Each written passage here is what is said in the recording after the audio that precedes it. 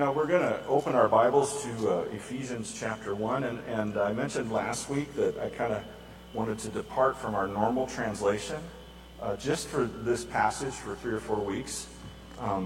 Not because there's anything wrong with the ESV translation. It's just there's some peculiarities in the Greek that kind of make it, you got to make a decision about how you want to do things. And I think the New King James does it a little bit better. So what's on the screen is New King James, and if you want to follow along in a book, the Pulpit Bible is also New King James. And we'll be doing this for 1, maybe 2 more weeks, and then we'll go back to the ESV and move on to verse 15 and following.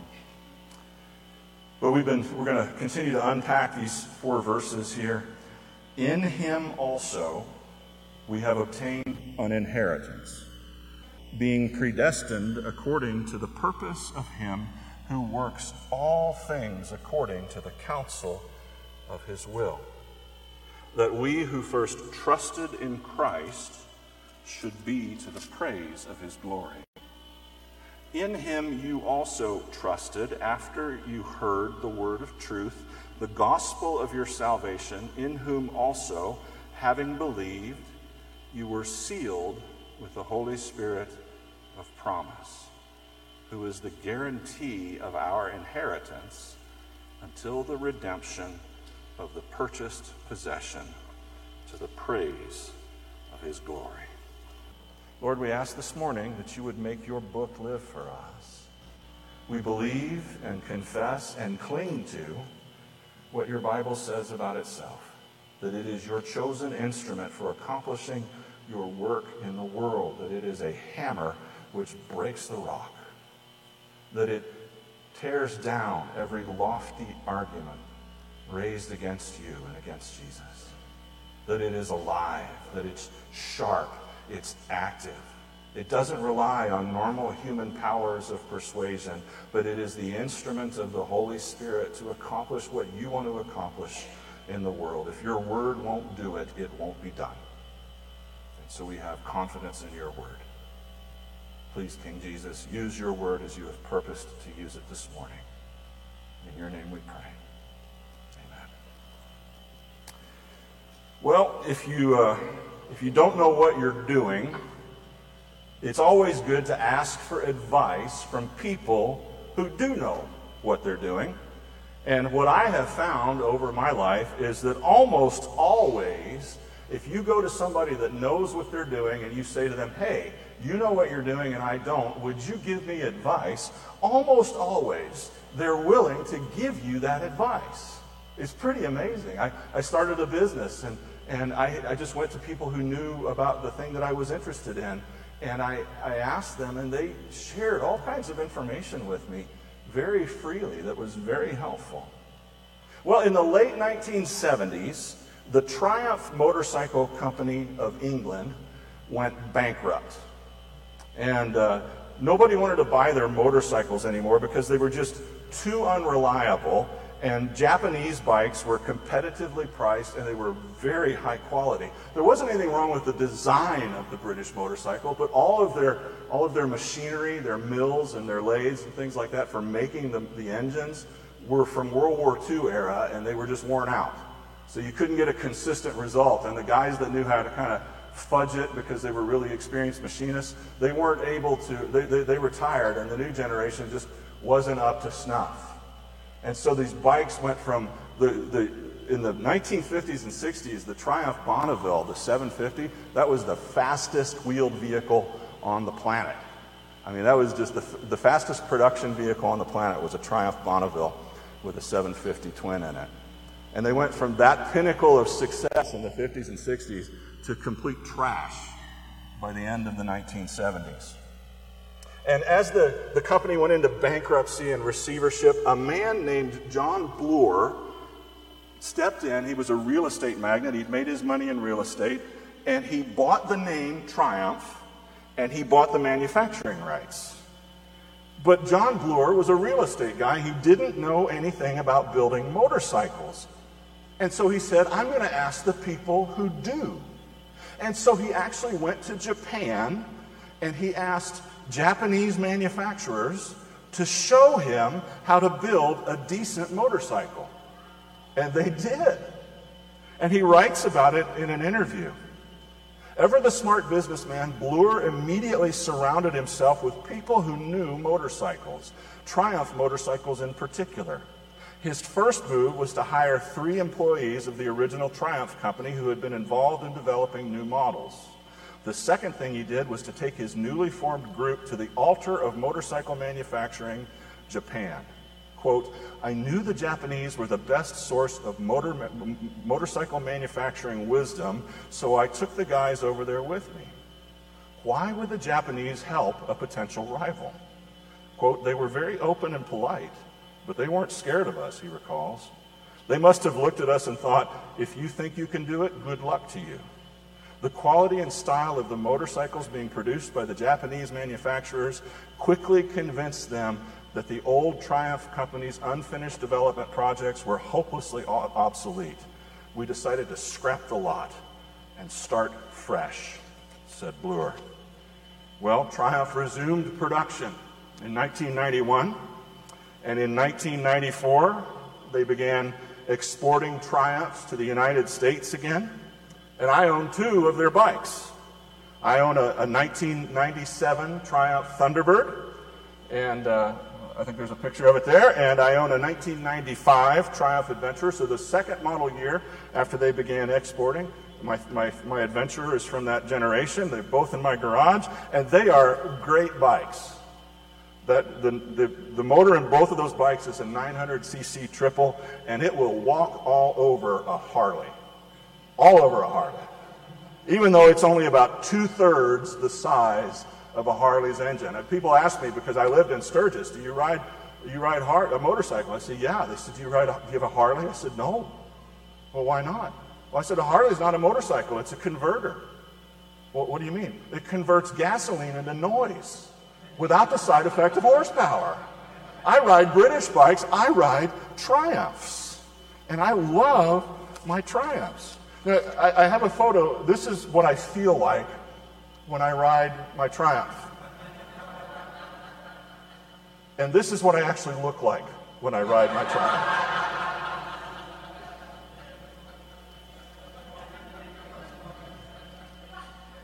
But if you know exactly what you're doing, if you have a vision, if you have a plan, if you have knowledge, if you have experience, if you have control over your environment, you don't need to ask for advice, do you? You don't need it. The more you truly know, as opposed to merely thinking you know, which is arrogance, the more you truly know, the less you need or can even benefit from someone else's advice. For instance, the CEO of Honda and Suzuki and Kawasaki and Yamaha, they didn't need to go to John Bloor to ask for advice because they already knew how to build top-notch motorcycles. Now think for a minute about Almighty God. Almighty God has, the scriptures say, perfect knowledge of everything. Everything past, everything present, everything future. That's what it means when we say that He is omniscient. He knows all things. And Almighty God, says the scriptures, has complete power and complete control over everything in His creation. Everything that exists only exists and holds together because He wills it to keep existing and holding together. We find that in Colossians 1 and in Hebrews 1 both. And that's true of things that aren't rebelling against Him, like angels and animals and the rocks and the trees. And it's true of the things that are rebelling against Him, like demons and fallen human beings. And God works in such a way that all of these things fulfills His holy will. God has a plan. God has a purpose. God knows what He wants to do, and He has all knowledge about everything and all power over everything. And He is good, and His plan is good. And because of that, nobody is in a position to give God advice. Nobody is in a position to give God counsel. God has a plan. Some parts of his plan are closely guarded secrets. And some parts of his plan he has made known.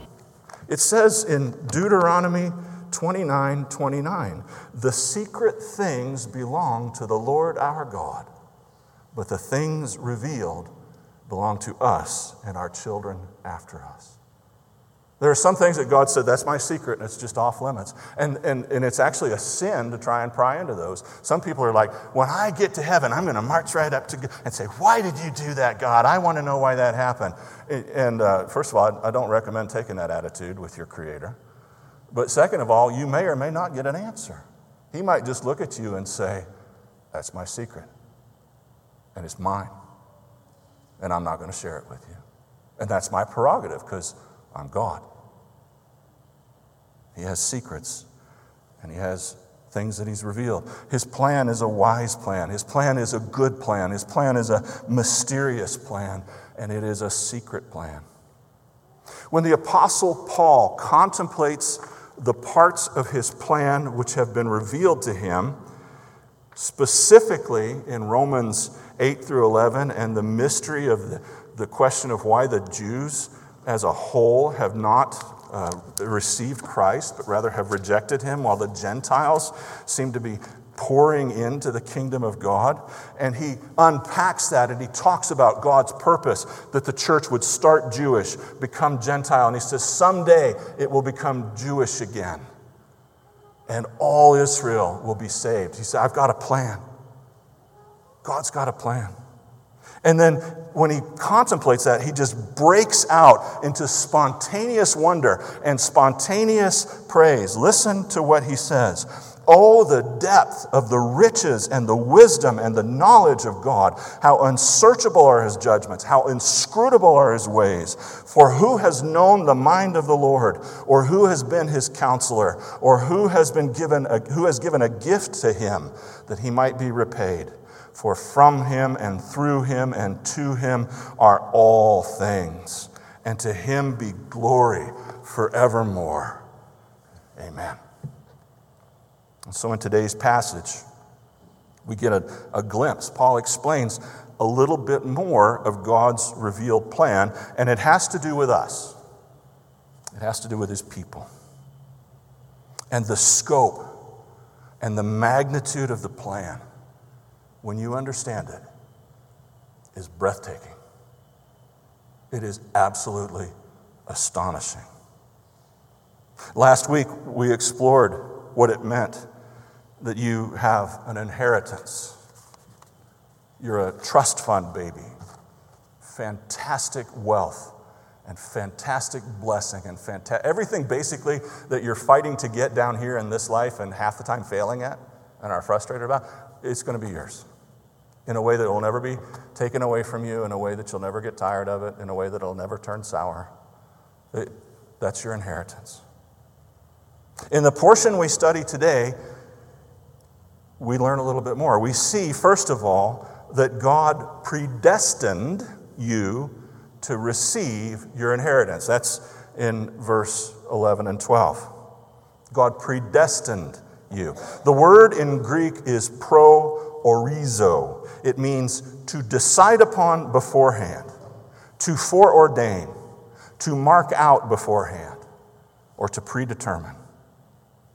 That word predestined is often closely related in Scripture to another word, prognosko, which means to foreknow or to know beforehand. And so, for instance, we see these two words very closely together in Romans chapter 8, verses 28 through 30. And if you want to turn there, you can, but if not, I think we put it up on the screen. Romans 8, 28 through 30. And we know, this is a precious verse for a lot of people, we know that for those who love God, all things work together for the good. Not for everybody, for those who love God, for those who are called according to his purpose. For those whom he foreknew, prognosko, he also predestined, pro orizo, to be conformed to the image of his Son, in order that he might be the firstborn among many brothers. And those whom he predestined, he also called. And those whom he called, he also justified. And those whom he justified, he also glorified. Those whom he foreknew, he predestined. And what did he predestine them to do? He predestined them to be like Jesus, to be conformed to the image of his Son.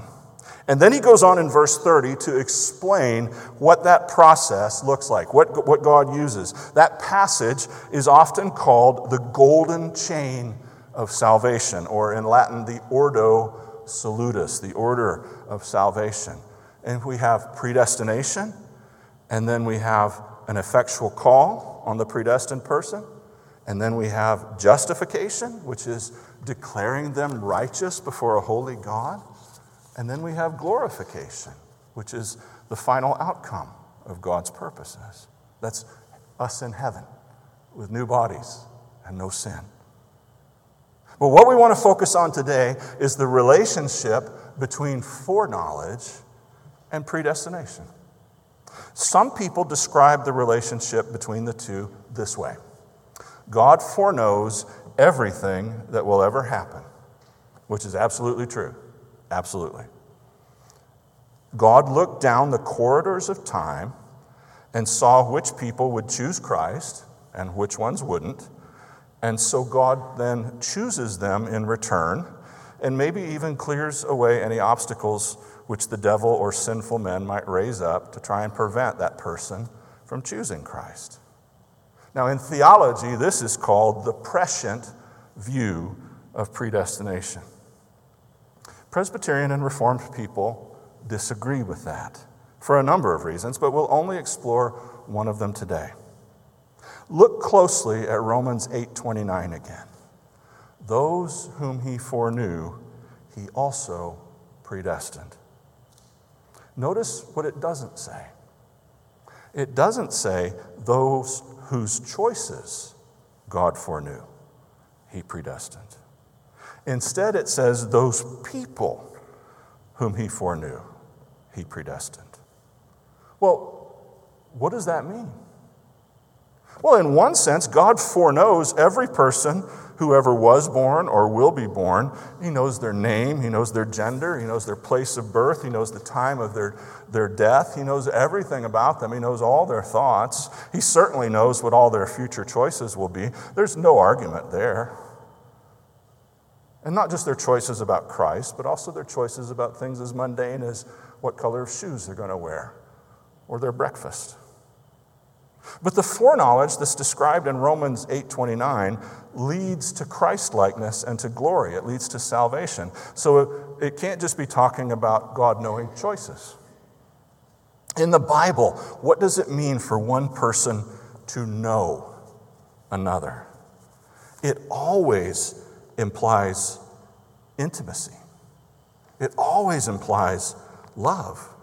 So for instance, in John chapter 10, verses 14 and 15, Jesus says, I am the good shepherd.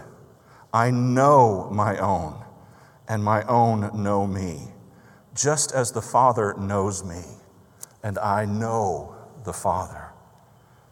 In 1 Corinthians 8:3, we see Paul writing, and he says, I should have just written these down rather than flipping because I put them in slides and you won't flip with me. 8:3, but if anyone loves God, he is known by God. It said in Genesis 4:1, Adam knew his wife and she bore Cain. In Jeremiah 9, verses 23 and 24, Jeremiah says, or God says through Jeremiah, let not the wise man boast in his wisdom. Jeremiah 9:23. Thus says the Lord, let not the wise man boast in his wisdom, let not the mighty man boast in his might, let not the rich man boast in his riches, but let him who boasts boast in this, that he understands and knows me, that I am the Lord who practices steadfast love, justice, and righteousness in the earth. For in these things I delight, declares the Lord. And one last verse, John chapter 17 and verse 3, which is the great high priestly prayer of Jesus. And this is actually the only definition of eternal life given in all the scriptures. Jesus gives it to us, John chapter 17. And this is eternal life, that they know you, the only true God, and Jesus Christ, whom you have sent. So to know somebody in the scriptures is to be in deep relationship with them. It's to be in a love relationship with them. So back to Romans 8:29. Those whom he foreknew, he predestined. If one person knowing another implies loving, intimate relationship, who is the person who is initiating the loving, intimate relationship in Romans 8:29? Who's doing the loving? God. Before there was a world. And that loving, intimate relationship initiated by God leads to what? Predestination, his determination or decree about a certain end. Those whom he foreknew, he predestined. And them only, right? Because those whom he predestined to be conformed to the image of his Son. And we know it's them only because he predestined them to be like Jesus. He predestined them to an inheritance. And when did God initiate this love relationship? Well, that was all the way back in Ephesians chapter 1, verses 4 and 5. Paul says, even as he chose us in him before the foundation of the world, that we should be holy and blameless before him. In love, he predestined us for adoption as sons through Jesus Christ, according to the purpose of his will. So we go back to verse 11. We've obtained an inheritance. And God purposed or decreed our inheritance beforehand. He set his love upon those whom he predestined before there was a world, before there was a big bang, maybe even before he created angels. And he predestined to give us an inheritance. Now, what comes next fills me with awe, and it fills me with wonder. Ephesians chapter 1 and verse 11. I should just leave it open. Ephesians 1:11.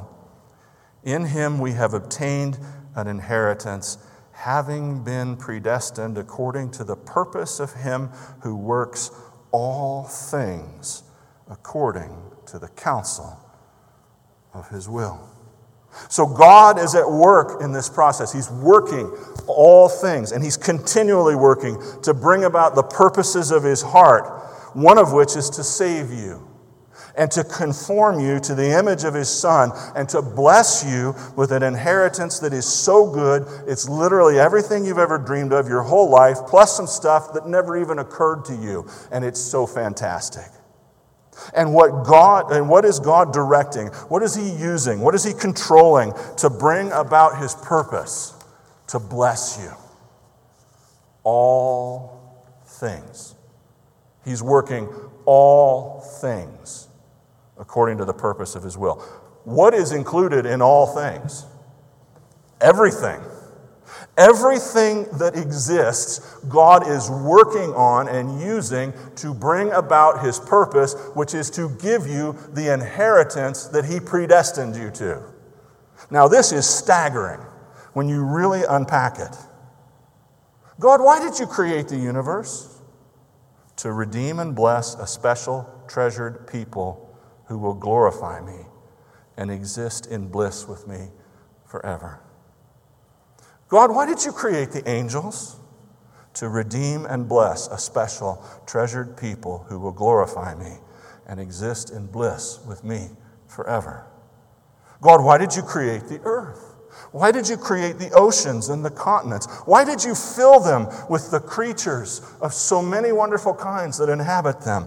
To redeem and bless a special, treasured people who will glorify me and exist in bliss with me forever. God, why did you create Lucifer? Why did you ordain his fall and the fall of the reprobate angels, to redeem and bless a special treasured people who will glorify me and exist in bliss with me forever.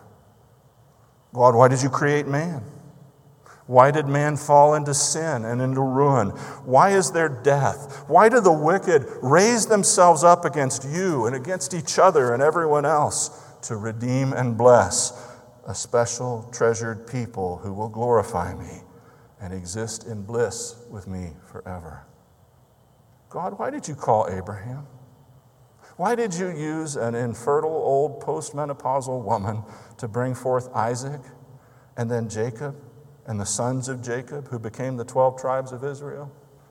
To redeem and bless a special treasured people who will glorify me and exist in bliss with me forever. God, why did the children of Israel fall into cruel bondage in Egypt? Why did you raise up Pharaoh and harden his heart? Why do you bring Israel out through the Red Sea? Why do you judge Israel and cause them to wander in the desert for a generation? Why did you bring them to the promised land? And why did you give them the law through Moses? And God says to redeem and bless a special treasured people who will glorify me and exist in bliss with me forever. God, why were your people so stubborn and hard-hearted? Why were there more bad kings than there were godly kings among them? Why did you raise up the prophets to speak to them? Why did you raise up the Assyrian Empire to take the 10 northern tribes into captivity and destruction? Why did you raise up the Babylonian Empire to take Judah into captivity, but for only 70 years? Why did you preserve Judah in the midst of Babylon when you didn't preserve Israel in the midst of Assyria? Why did you allow them to return and rebuild Jerusalem and the temple? And God says to redeem and bless a special treasured people who will glorify me and exist in bliss with me forever. God, why did Alexander the Great conquer the whole known world? Why did you raise up Rome? Why King Herod? He killed all those babies in Bethlehem. He's such a nasty man. Why did a virgin bear a son? Why did he live, teach, and go about doing miraculous good? Why was he suffered? Why was he crucified? Why did he rise again to life? To redeem and bless a special treasured people who will glorify me and exist in bliss with me forever. God, why did you raise up the church in Jerusalem? And why did you spread it over the whole earth? Why was the heart of your church in Europe? Why Constantine? Why Attila the Hun? Why the sack of Rome? Why the Dark Ages? Why Charlemagne? Why the Vikings? Why Alfred the Great? Why the deep corruption in your church? Why the great schism and the Black Death? To redeem and bless a special treasured people who will glorify me and exist in bliss with me forever. God, why Luther and Calvin and Knox?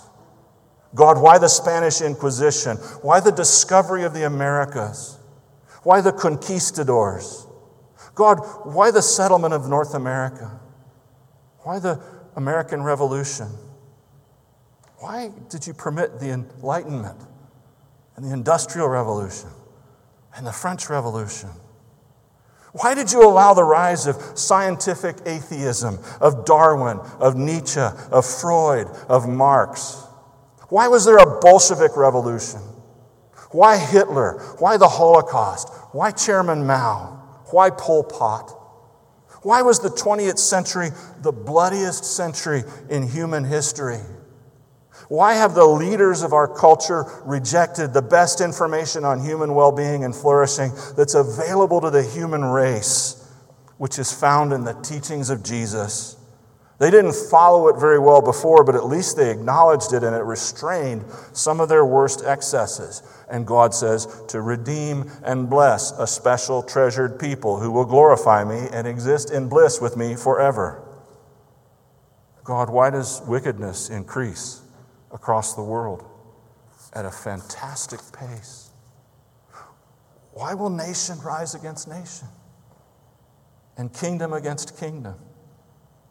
Why will there be earthquakes and famines and signs in the heavens?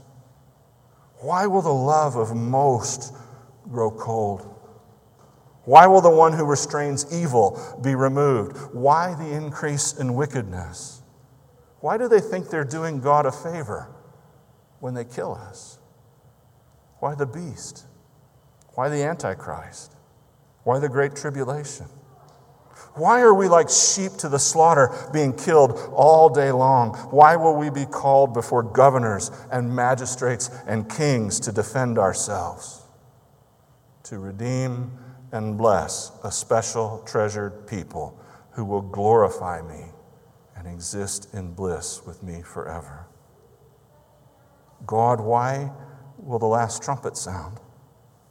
Why will the dead in Christ arise? Why will we who are left be transformed in the twinkling of an eye? Why will we meet you in the air? Why the great white throne of judgment? Why the defeat of all who hate you? Why the lake of fire? Why the release of nature from the bondage of decay?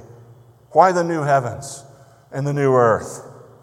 And God says to redeem and bless a special treasured people who will glorify me and exist in bliss with me forever. God, I see that the road to destruction is wide and easy and well-traveled, and many, many, many people walk that road. God, I see that the road that leads to life is narrow and the gate is narrow. It's hard and few there are who find it. God, I see that many are called, but few are chosen. I see that you invite many to your eternal banquet, but they all find excuses not to come. Though there are multitudes of redeemed in heaven, God, the multitudes in hell far outnumber them. Is that fair? Is it worth it to do all of this? Just to redeem for yourself and bless a special treasured people who will glorify you and exist in bliss with you forever? And God says, I keep my own counsel, child. I have secrets you know not of. I am the judge of all the earth, and I will do right. But the answer to that question is yes. The redemption and bliss of my chosen ones is one of my highest priorities. They are my treasure. And God, thank you so much for making me one of your treasures. I cannot even fathom why you would honor me in this way. All I can do is bow before your majesty. All I can do is be lost in wonder and love and praise. Jesus tells us to consider the lilies of the field and the birds of the air. Both those things specifically, but he's telling us, if you look at the creation, it will teach you about God. Let's just look at one aspect of the creation for a minute. We live in a vast, vast universe. And the overwhelming majority of that vast universe is empty space. Completely empty. There are a few stars with floating rocks around them, sprinkled throughout that universe. But they don't take up very much space compared to the empty stuff. Our star, which is the only one we know much about for sure, has 9 planets. Only one of those planets supports life. There may be other planets with life on them somewhere else. God could have done that. C.S. Lewis wrote a marvelous science fiction trilogy on that thesis. But the possibility at this point in time, according to many scientists, seems remote. So we're the only planet that we know of for sure. Orbiting around this star, one star in the midst of millions of stars, billions of stars take up almost nothing in this vast, empty universe. And on this one planet, it's teeming with life. There are 8.7 million species of life on this one ball, around this one small star, in the midst of all these other stars, in the midst of this vast canopy of complete emptiness. There's 8.7 million different species of life on this planet. And of that 8.7 million species, only one is capable of relating to God as a rational creature with a soul. The rest are not capable of knowing God like we are. At a certain point in history, God called one man out of all the other men that existed and had existed to that point on the planet, Abraham and his wife, and they were special. Out of all the millions and millions of people on the earth, who are special out of all the millions and millions of species of creatures on the earth, who are on a special planet, which is special out of all the potential planets that we know about, which is in the midst of a vast, empty universe. And he turned Abraham into a great nation. But of all the nations in the world, all the tribes in the world, only the people descended from Abraham, and not just from Abraham, but from only one of his sons, the Jews, were the focus of God's saving activity in the world. God left the rest of the nations in their sin and in their barbarism. And if you study any of those cultures, you see how utterly barbaric they were. In Jesus, God opens up the privileges that were initially granted to the Jews to everyone else. But very few, relatively speaking, come to him. Very few profess him when you consider all of human history. And according to the Bible, the rest who don't are lost. But then when you take even those who profess him, on the words of Jesus himself in Matthew 7:22, there are many who will come to him on the last day and say, Lord, we did all this stuff for you. We were in church every Sunday. We did nice things. And he will say, depart from me. I never knew you. So even among the minority of people who ever lived on the earth, who credibly profess Christ to do mighty works in his name on the word of Jesus, many of those are people to whom he will say, I never knew you. And so the saved are even fewer.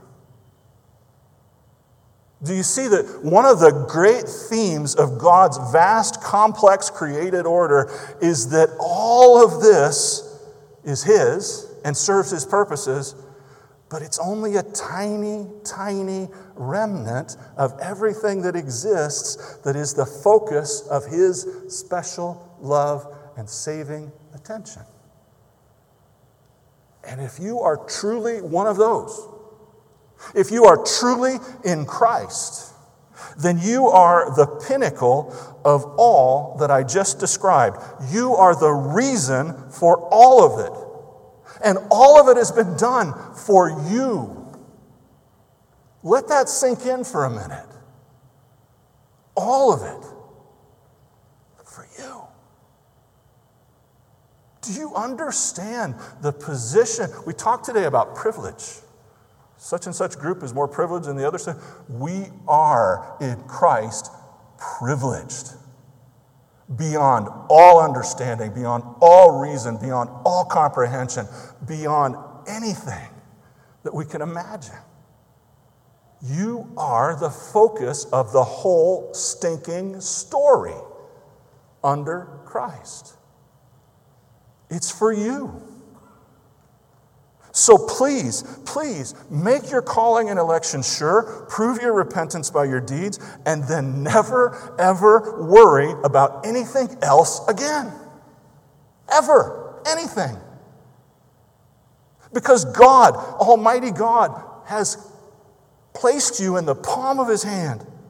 And you and your well-being and your eternal bliss are among his highest priorities. And he says, I will take exquisite care of you forever. You are my treasured, special possession. And I love you. Be at peace, child. You are mine.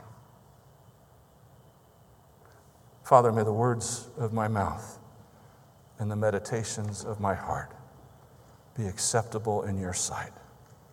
O Lord, my rock and my Redeemer.